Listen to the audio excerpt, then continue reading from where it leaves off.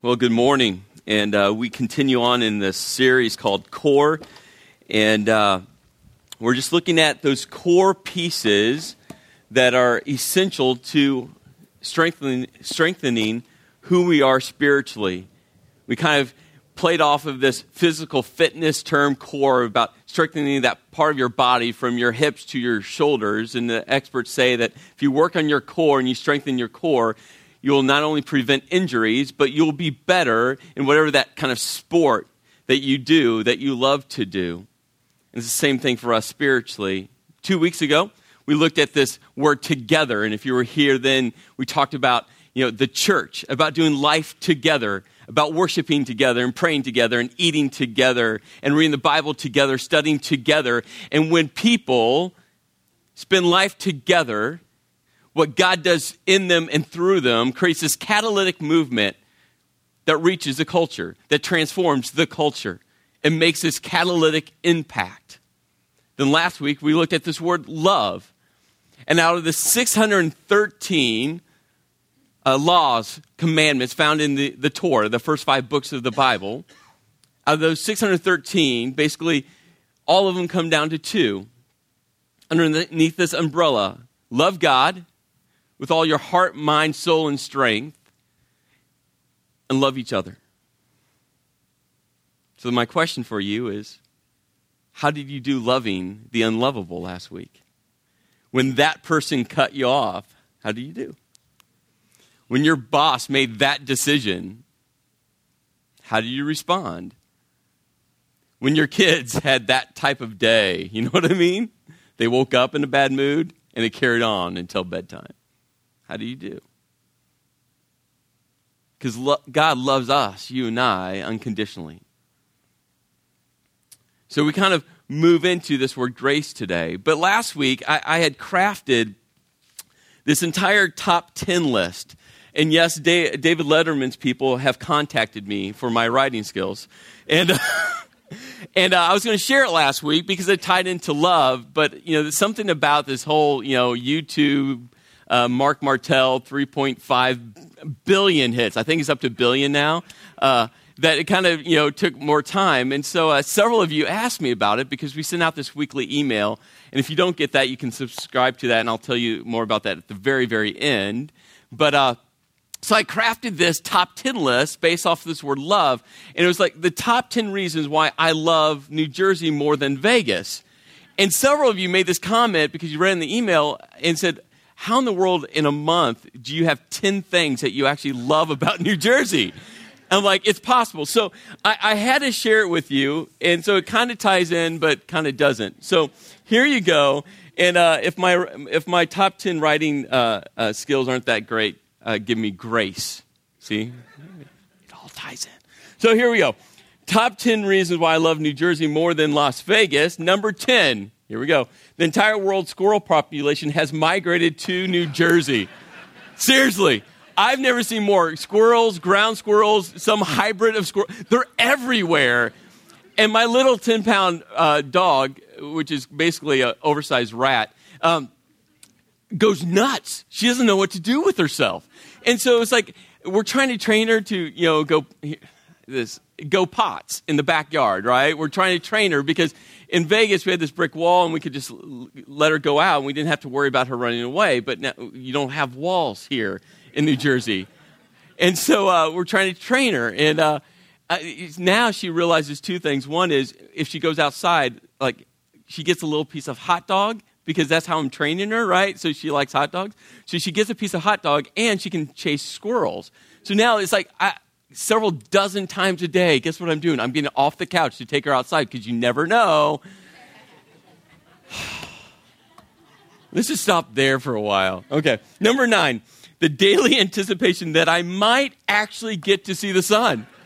It's a great thing. I wake up in the morning with a chance that maybe the sun might pop. It got boring in Las Vegas. I got to see the sun 362 days a year. It was amazing. But, that gets boring. You wake up in the morning, you're like, oh, the sun's out. Here? You never know. I woke up last night or this morning, I don't know what time it was, and I literally thought, like, the rains from the flood in those days were hitting my house. Like, I don't know. It was like billions of gallons of water dumping on my... Okay, number 8. Lines on the road really do not mean much. I don't know if you've ever traveled to a third world country. They just don't put lines down because they don't mean anything. They don't waste the paint. Here, they wasted the paint. But if it's a 2-lane road and there's like the little dotted line in the middle that's orange and the white lines on the outside, if you guys can fit 5 cars wide, you do that, right? Like, I'm just like, this is kind of cool, right? In Vegas, we followed the lines. They meant something. Here, it's just like, if you can squeeze by, you squeeze by. Number 7, Route 10 and Route 22. Enough said. I don't need to expand anymore. Whoever created those 2 roads, I would love to meet that person. They're probably locked away in an insane asylum somewhere. Number 6, the Las Vegas Strip doesn't even compare to the culture, lights, and magic of New York City. Doesn't even compare. Where am I? Number 5, I've come to realize that the statement, "there's beauty in the desert," is simply not true. There's absolutely no beauty in the desert, and I've been living that lie for way too long. Number 4, literally seasons, all of them. I walked out this morning, and I thought I was going to literally have to go back in my house and put on a snowsuit because it was that cold. I was talking to someone earlier before this service, and they use these words. They're like, "Oh, it's a crisp New Jersey morning." I'm like, "Crisp? Is that how you frame it?" I call it frigid. And and then someone said, "And it's not even February yet." I'm like, Number 3, jug handles. In Las Vegas, we call them left-hand turning lanes. It's an amazing invention. You create a lane with a light that you can turn left. Here, you go right to loop all the way around to get to the left. And I love it because it just creates, it's kind of that, like, it's an amusement park on the road. You're never sure which way to go the way you want to go. So it's a guess. And if you miss that jug handle, you have to drive about 10 miles down the road to find another one. It's a lot of fun. Number 2, the intense and challenging mental simulation that comes with the most important daily question of the day, which is, where am I going to park? In Vegas, I would schedule meetings throughout the day, and it was simple. I could park anywhere and leave my car there for as much time as I want. Here, I have to think about, I have this meeting at this Starbucks and this meeting at Rock and Joe's and this meeting here, but I can only park there for 2 hours and there for an hour and there for 3 hours, and I might get a ticket. So now I have to hop my car around to different places. Then I try to go from Rock and Joe's, literally a 5-minute walk over to this other little place downtown Millburn, and it should take me 5 minutes. It took me 20. To find a place to park. Then once I parked, to try to find the parking meter because they decided to hide that little box. Once I found the box, it wasn't, I don't know. I showed up 20 minutes late. I'm like, why didn't I walk there? Oh, I couldn't walk there because I had already parked at this one place for 3 hours. I had to move my car. I'm a little bitter. And here's the number 1 reason why I love New Jersey over Las Vegas. Full-service gas stations. That's awesome. I'm still not used to it, all right? I start to get out of my car. I'm that guy. And I start to get out of my car, and all of a sudden they're standing there staring at me. I'm like, what? Oh, wait, I don't have to get out of my car. Amazing. So there you go. So we are actually loving being here. And so many of you have, again, just keep asking how we're doing, how's the adjustment, and how are our girls doing, and my wife. And honestly, we're doing great. And 2 amazing schools. Both my girls love their teachers, and we got them into our oldest into soccer, and then our youngest, we signed her up for Taekwondo, which is awesome. Except she comes up and just punches me now. I'm like, wait, isn't there some rule that Master Yos? I've just butchered his name.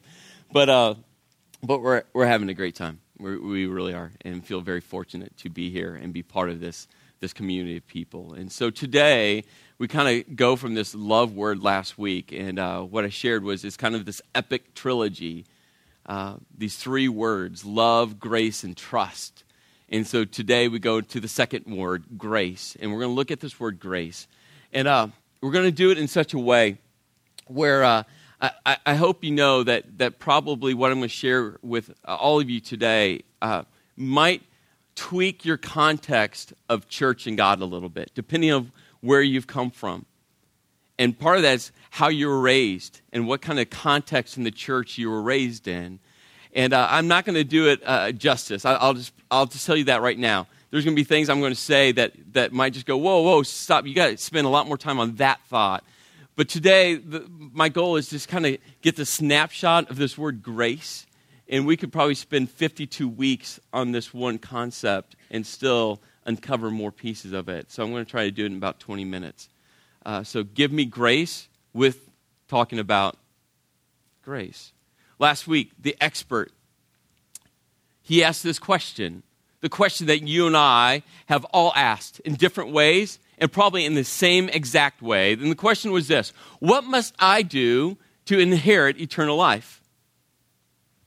What must I do? And actually, when we talked about that section last week, I kind of paused and said, we're going to get to that next week, because the question is kind of flawed. Because grace says, and here's the answer, and I could end right now and we could go early. We're not, but we could. You don't have to do anything. That's grace. You see, throughout the entire context of the Bible, there's this gap, the separation, right? God's on one side. God in all of his perfection and holiness. He's without sin. Jesus, God's Son, fully man, walking on this earth, was without sin, perfection, complete holiness. He's on one side, and we're on the other side, flawed, sinful, broken people. And there's this massive gap. And how do we go from where we're at to a relationship with God? How do we bridge that gap? And the theme throughout the Bible is there's nothing you or I can do to bridge that gap. Nothing. Zero. You can't do anything. But what does bridge that gap is this word, grace. It's found throughout the Bible. It might look a little different. It might be given and received a little different. But it's found throughout the Bible. So many times people tie this grace word to Jesus dying on the cross. It's a big piece, massive piece. But you see, grace is a core component of who God is. It's not a new thought in the New Testament. And so we're going to discover grace at the very, very beginning of the Bible in a story that probably all of us have heard at some level before. It was a story that I grew up hearing about, and I'm not sure if you ever as a kid went to what's called a vacation Bible school. Anyone VBS fans out there? Oh, yeah, okay. Remember VBS, right? They'd teach you those cute little Bible stories. You know, Jesus blessing the loaves and the fishes, and right, they multiply, and you had baskets of fish, and which would smell, and bread everywhere, right? It was like this really neat story. Or, you know, Jesus walking in the water was another one. Daniel in the lion's den, right? Another one of those cute little VBS stories. And they'd give you like crafts, and they would have felt boards. Remember felt boards, right? Great technology, right?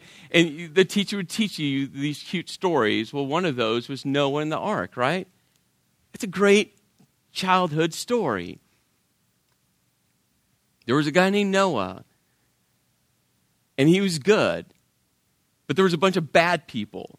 So God came to Noah and said, guess what? Build a boat. And so he did. And teachers give you the popsicle sticks with bottles of Elmer's glue, right? And you just squeeze it everywhere, and glue would be everywhere. But you take it home, you're like, look, Mom, look what I made. And your mom, being your mom, goes, oh, tell me about it, because she had no clue what it was, right? Tell me about it. Oh, it's Noah's Ark. Oh, I could see it, right? So you'd make that, and the teacher would talk about how the rains, or the animals, two by twosie, came onto the boat, right? That was a little song, sorry, I'm reverting. And the animals would come on the boat, and it was like really cute. But, later in life, I'd often wonder, like, how do they keep the lions from eating the sheep? Like, how did that happen, right? Anyway, so they would have the felt board with the little animals, and it was a cute story, and the rains came down. They kind of glossed over the mass annihilation of all human life, right? They would just gloss over that thought, and they'd move on, and then a rainbow, right? It was that story. But there's so much more part of this story that I want to spend a few minutes uncovering. Genesis 3, sin enters the world. Adam and Eve, they ate from the one place they shouldn't have eaten. Sin enters the world. And from Genesis 3 to Genesis 6, it doesn't get better, it gets worse. A whole lot worse. And by Genesis 6, we've already encountered a whole list of kind of sins or just evil that crept into the world. Sibling rivalry was there, and jealousy, and intense anger, and even murder. And so in those 3 chapters, we quickly see that the world's getting worse. And then we come to Genesis chapter 6, verse 5, and it kind of gives us the condition of the world. It says, the Lord observed the extent of human wickedness on the earth, and he saw that everything they thought or imagined was consistently and totally evil. And down in verse 11 it says, now God saw that the earth had become corrupt and was filled with violence. I mean, words like the extent of human wickedness. And he saw that everything they thought or imagined was consistently and totally evil, that everyone was. The world was a bad, bad place. But you think about it. Think about the last 20, 30, 40, 50, 60 years that you and I have been alive. Would we say this world is getting better or getting worse?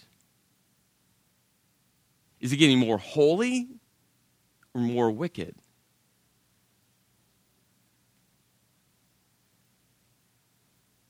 What's the status of our world today? There was a period of time where I literally stopped watching the news. Because I'd wake up in the morning, flip on the news, and it'd be like, oh, really?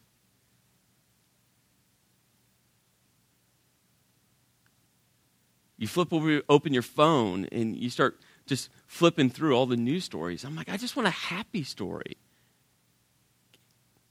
Can there just be one? Last week, I'm flipping through, and some little 5-year-old brings his mom's crack pipe to school for show and tell. I'm like, really?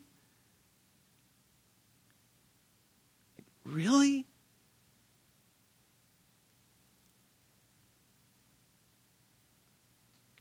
So in Genesis 6, we see this world that's just spiraling downhill fast. And we get introduced to this guy named Jonah. Jonah. Noah. Wrong guy. Sorry. I didn't even know where Jonah came from. I was like, Jonah. Okay. So some of you are like, oh, I thought you were talking about Noah. Jonah's cool too. That's another morbid story, if you think about it. Like, see, that's another one of those VBS stories, right? You're like, oh, he swallowed. No, he ate the guy, He didn't swallow him. Okay. Noah. I'm just making up people now. Verse 8 says, but Noah found favor with the Lord. There's these moments in the Bible that so quickly, right? You want to get to the cool part of the story, the building of the boat, the animals, a flood. You want to get there. And so we just quickly read through these moments. But this one verse, Noah found favor. The word favor is literally translated grace. First time in the entire Bible, the word grace is used. Let that sink in for a moment. Noah found. And I thought about this a lot this week. how did he find it? Like, I wish, like, verse 8 could literally be like 30 verses. What was that like? What we do know is in the Old Testament, how God interacted with people is totally different than today. What we do know in the New Testament, when Jesus walked on this earth, how Jesus interacted with people was totally different than today, right? We do know that. That's throughout the Bible. How God interacted in the Old Testament, radically different than today. And I've often thought about what Noah found favor. He found grace. Grace was extended to Noah. He received it. How did that all happen? How was that relationship between Noah and God? We don't have many of those answers, but what we do know is this. Noah found it, received it, accepted it. It was given to him. So we go from verse 8, and it goes in verse 9. This is the account of Noah and his family. Noah was a righteous man, the only blameless person living on the earth at the time, and he walked in close fellowship with God. Now, there's some really big words here, like that kind of intimidate me, like righteous and blameless, right? You quickly read those words, and you're like, well, I can't rise to that standard. Like, yeah, Noah was like this super Christian guy. He had it all together, and there's no way that I could be called righteous. I could be called blameless. Like, those are too high of standards for me, Chris. Like, come on. How can I? What's the order of it? Was he righteous and blameless, then found grace? Or did he find grace and then became righteous and blameless? That's important. Because I promise you, there are people sitting here who have been raised or come through a church context that says, you must be this level of good, whatever that level is. You must do these things, then God will love you. Then God will give you grace. If you do these things, then you get it. And that's not the story of the Bible. That's not God's plan. And in Genesis chapter 6, guess what? He said, no. You find grace. You receive grace. You get grace. Then you're right in my eyes. And then you're blameless in my eyes. Because we go to chapter 9, and we find Noah drunk and naked in his tent. Oops. So don't think that he had it all together and he was one of those superhero Christian type of guys in the Bible, and you're like, I just can't be that. He had just seen God destroy the world and save him and his family. Oops. And then he walked with God. See that order? Grace extended. And because of God's grace, he was righteous and blameless, and he walked with God. You see, that's the order. Grace always comes first.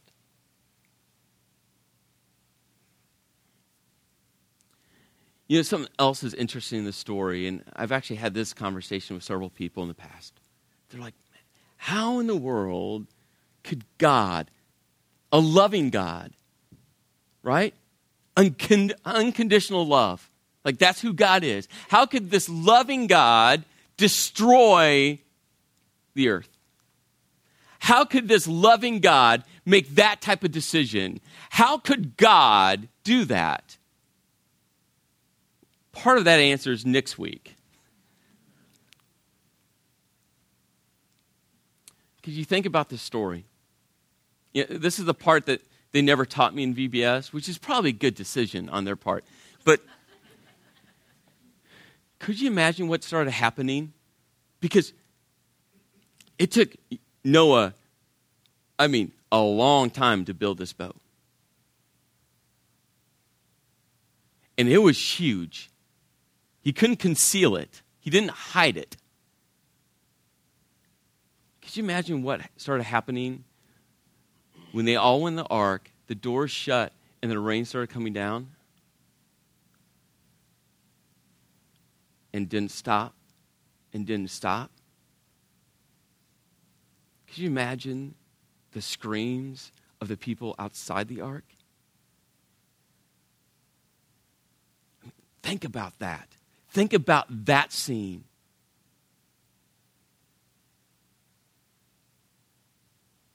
People clawing at the wood, trying to get up and in.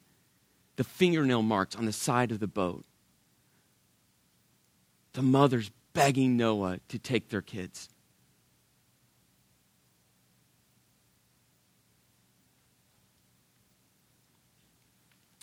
So how in the world could God do that?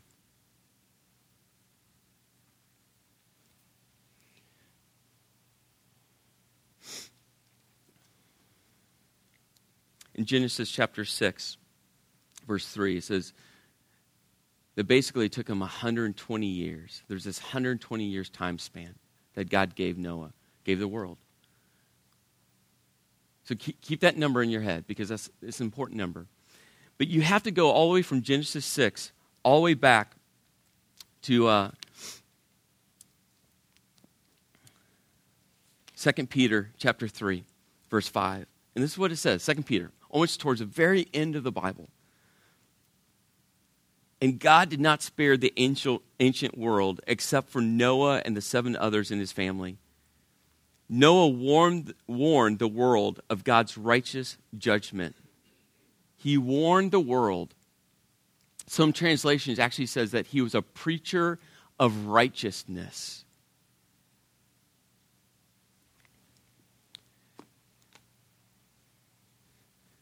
For 120 years, Noah built this boat.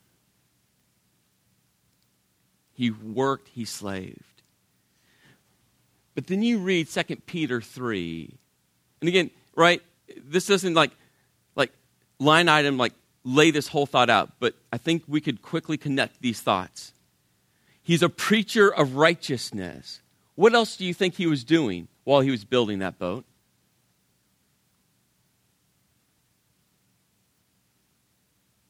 What I think? For 120 years, he was literally a preacher of righteousness. He was saying, God's grace is for you. Just receive it. God wants you to be saved. You just have to receive it. God loves you, but his wrath is coming. What are you going to do about it? I think for 120 years, Noah preached this message over and over and over again.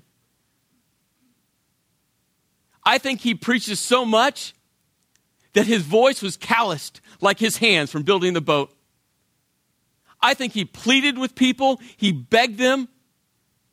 I think he would stop building the boat to sit down with someone and say, I know you think I'm a lunatic for building this thing, but listen to me. God loves you. And the grace that I have found in a relationship with God, you can have too. That I believe with all my heart, God waited and waited and waited. In 1 Peter, it literally says that God waited patiently while Noah built the ark. That's a loving God. That's a God who says, this world is wicked, but I'm going to wait until everyone has heard. Jesus in Matthew actually equated the flood and Noah to his second coming. And I think God is waiting patiently because he wants all people to hear about his love, about his grace. And there's nothing you and I have to do for it. It's been done for us on the cross. And then Genesis chapter 7, it says that God shut the door of the ark. And I wonder, again, this is in my head. I just wonder how long God waited before he shut that door. Have you ever thought about that? He had already waited patiently. Noah had already preached constantly. And I just wonder if God just, for a moment, and for God that could be like another 10 years, I don't know, did he just go, no, really? Please. There's nothing you have to do. Just get on the boat. It's all been done. Get on the boat. I'll take you just as you are. Get on the boat. Get on the boat.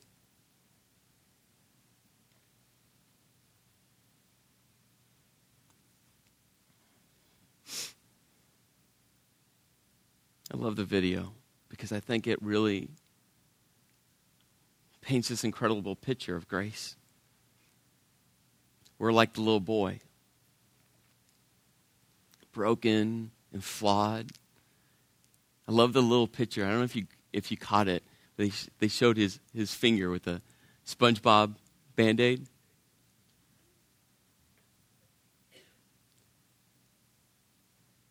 And we on our own, going against this mighty God, doesn't even compare, does it? Like, think about how ridiculous that look is. There's no way that boy could have done anything against this massive 6-foot-something football player. And grace bridges the gap. John 3:16, for God so loved the world that he gave his only Son, that whosoever believes in him shall not perish, but have eternal life. Throughout the Bible, there's these verses, and it weaves this message of grace all the way back to Genesis 6. In Romans 3, it says, all have sinned. All have sinned and fallen short of the glory of God. All. You and I, we've all sinned. We've missed the mark. We're all broken. We're all flawed. It goes on in Romans 6. It says, for the wages of sin is death. But God's free gift, eternity, is in Jesus Christ our Lord. That's why Jesus came to die on the cross, to be the ultimate sacrifice for you and I.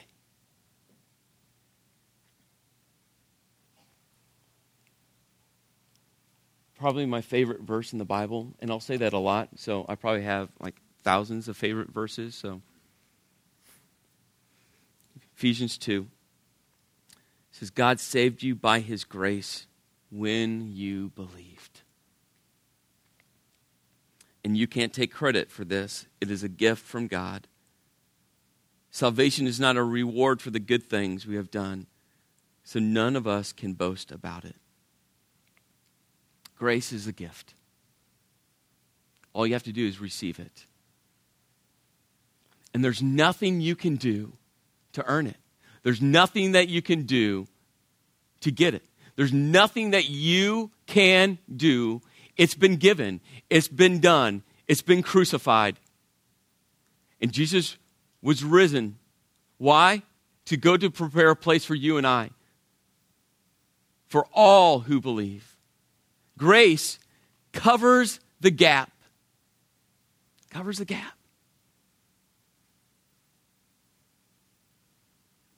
It covers the gap.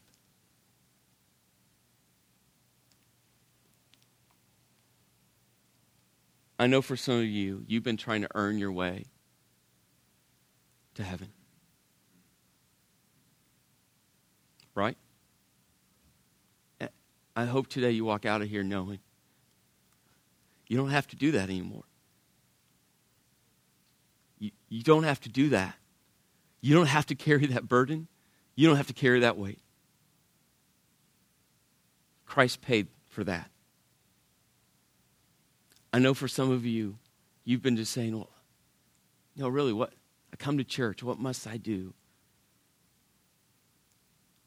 Receive God's grace.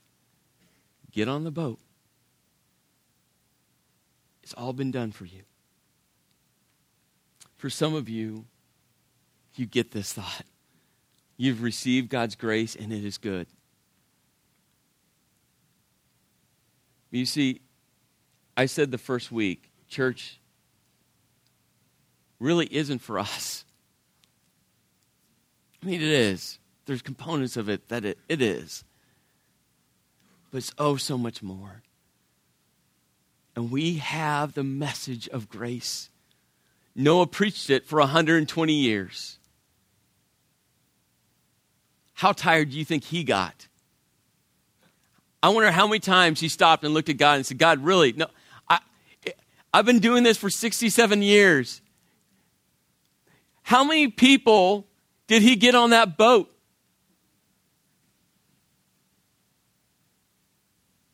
There's only 8 of them. They're all his family. Like on the success scale?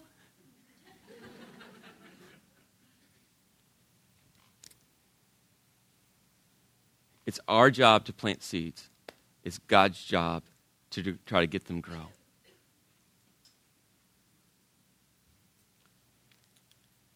In 2 weeks,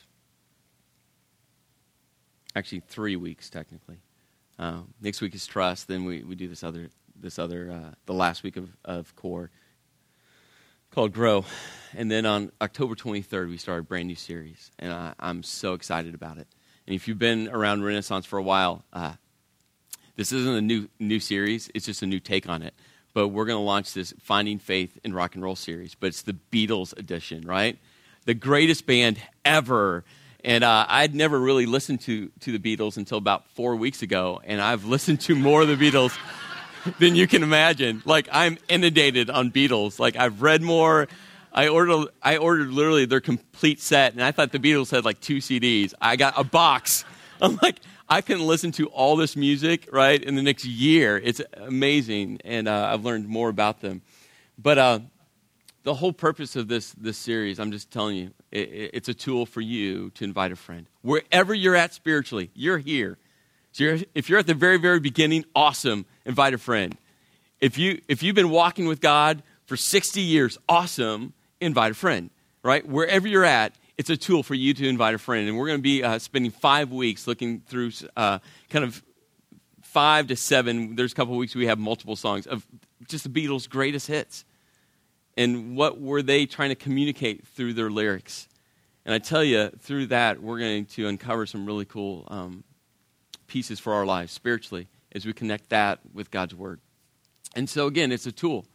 And there's several things that we want to challenge you with. The first thing is this, I don't know if you got these walking in. If not, and we have a bunch at the door, but these are invite cards. And they literally look like the original tickets when the Beatles played at Shea Stadium back in 1960. What, Dave? 64. Look at that, 64. I knew it was 60-something. And so you don't need a ticket. Don't get wrong with this. You don't have to have a ticket to come to church, okay? Don't like you have to have this to come. No. It's just a cool invite, right? To give to someone to say, hey, why don't you come check this out with me? It has all the information on it. On the back, there's this little QR code. If you're technically savvy, you can scan it with your phone. It takes it right to this landing page. And but again, we just wanted to create a really cool tool that doesn't look like some churchy thing, to invite someone here to be a part of this, right? To check it out. So at the end of service today, you can go out. All the band has tons of these. Take a stack of them. But you can't take them and not give them away. Deal? Okay, all of you like sitting here promised to me, and now you can't break your promise, right? Like, if you take them, you have to give them, right? Like, if you lay one on your boss's desk, which is cool, like, let them know about it. Don't let it get shoved underneath paperwork. If you want to leave one for your server at a restaurant, which is cool, make sure you really tip that person well, right? You get what I'm saying? Like, but use them. The one person you've been praying for should go in their hands. The second tool, so you can get a stack of those from all the band members after service today. The second thing we're going to have for you as another tool is there's actually this kind of web landing page, part of our renaissancechurch.org site. And 2 things. One is you literally, it's amazing. See that big red thing, forward to a friend? You click that. We've made it real easy. You click that, and you can literally send this evite to your friends. Don't spam your friends, right? Like, don't be that person, but think about who you need to invite. Be purposeful, and you can click that, and that will go to them. And what's awesome about it, there's several things. One, it gives them all the information. about this series, kind of an overview. There's a quick video, like literally 40 seconds from me, just sharing about this series called Finding Faith in Rock and Roll. And it'll take you 5 seconds to invite someone. Also, we send out a weekly email, and maybe you receive that, maybe you don't. If you haven't received one from me the past 2 or 3 weeks, you can go on our website, subscribe to that email, or today, right after service, we made this real easy. Go to our guest center and subscribe to it. And we can help get you subscribed to it so you don't even have to think about it. So today, right after service, like in 30 seconds, we'll do it for you and get you on our email list. And that's another way. That email will go out tomorrow, and you can forward that email on to people. The whole point is this. Invite a friend. You be the agent that God wants to use. Because God wants to use you to connect your friends to a life-saving relationship with God. Just like God used Noah for 120 years to try to connect people to him. And so know that this entire series and everything we're doing is to help you, to give you tools, to make it simple for you, because we understand you're all busy. But the message of Christ is that important. So today as you walk out, I hope that you realize the gift is being extended to you, and there's nothing you have to do to receive it. And 2, as you walk out of here today, I pray that you start and keep praying for that one person or that list of people that God wants to use you to connect them to him. Let me pray. Lord, I thank you for today. I thank you for your message and your word. I thank you for these people. I just pray. I pray for this rock and roll series, and it's going to be so much fun. But Lord, I just pray that through that, it can be an incredible tool to connect people with you, because that's why we're here, and that's what this is all about. And so, Lord, I just pray for that. I pray for all the people that are being prayed for right now that have no clue about Renaissance or church, or their context of church is so skewed. And Lord, I just pray for them. I pray that your Holy Spirit is moving ahead of us to work in their hearts and in their minds and in their souls. That, Lord, you will be ahead of us in this. And we just pray with anticipation that you're going to do an incredible thing through us, through this place called Renaissance. And Lord, as you connect to people in a real and relevant way. In your name I pray. Amen. God bless. Have an amazing week.